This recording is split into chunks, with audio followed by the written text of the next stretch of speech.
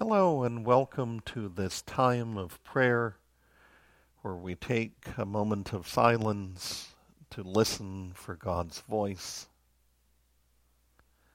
A reminder of how these prayer sessions are formatted. To begin with, there will be a reading followed by a time of silence where you can use one of the words in the reading to help center your thoughts, to distill what God is trying to say to you. After that time of silence, there will be a prayer, and then following that, there will be another prayer that will include the concerns that have been offered by the community as part of our prayers during this time. Let us continue with our reading, which for this Wednesday in Holy Week is Mark chapter 14, verses 1 to 11. It was 2 days before the Passover and the festival of unleavened bread. The chief priests and the scribes were looking for a way to arrest Jesus by stealth and kill him. For they said, "Not during the festival, or there may be a riot among the people." While Jesus was at Bethany in the house of Simon the leper, as he sat at the table, a woman came with an alabaster jar of very costly ointment of nard. And she broke open the jar and poured the ointment on Jesus' head. But some who were there, who said to one another in anger, "Why was the ointment wasted in this way? For this ointment could have been sold for more than 300 denarii, and the money given to the poor." And they scolded her. But Jesus said, "Let her alone.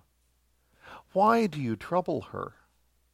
She has performed a good service for me. For you always have the poor with you, and you can show kindness to them whenever you wish. But you do not always have me. She has done what she could. She has anointed my body beforehand for its burial. Truly I tell you, wherever the good news is proclaimed in the whole world, what she has done will be told in remembrance of her." Then Judas Iscariot, who was one of the 12, went to the chief priests in order to betray Jesus to them. When they heard it, they were greatly pleased and promised to give Judas money. So Judas began to look for an opportunity to betray Jesus.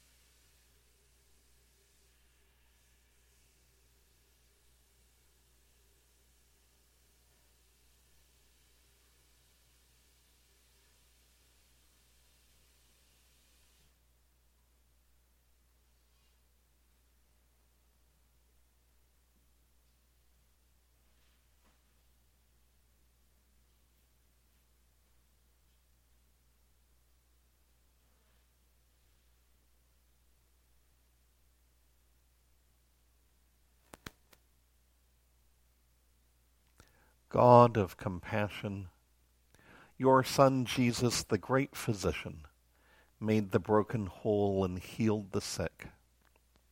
Touch our wounds, relieve our hurts, and restore to us wholeness of life. Through the same Jesus Christ, our Savior and Lord. Amen. O God, the strength and comfort of those who suffer, mercifully hear our prayers and grant to your servants,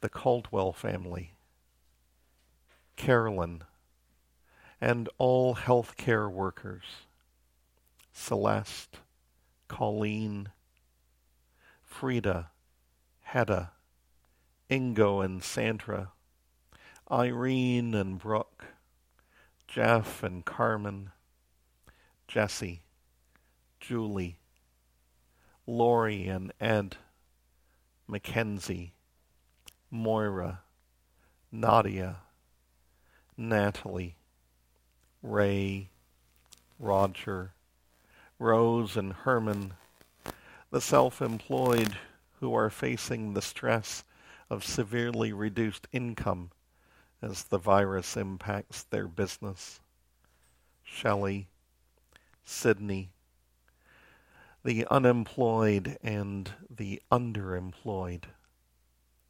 Valerie, Wayne, and all whom we hold in our hearts. Grant them the help of your power, that their sickness may be turned into health and our anxiety into joy. Through Jesus Christ our Lord. Amen. Again, thank you for taking this time in prayer. We hope it has been a blessing to you. If you wish to add someone to the prayer list for an upcoming recording, please email their name to prayers@holycrossburlington.ca.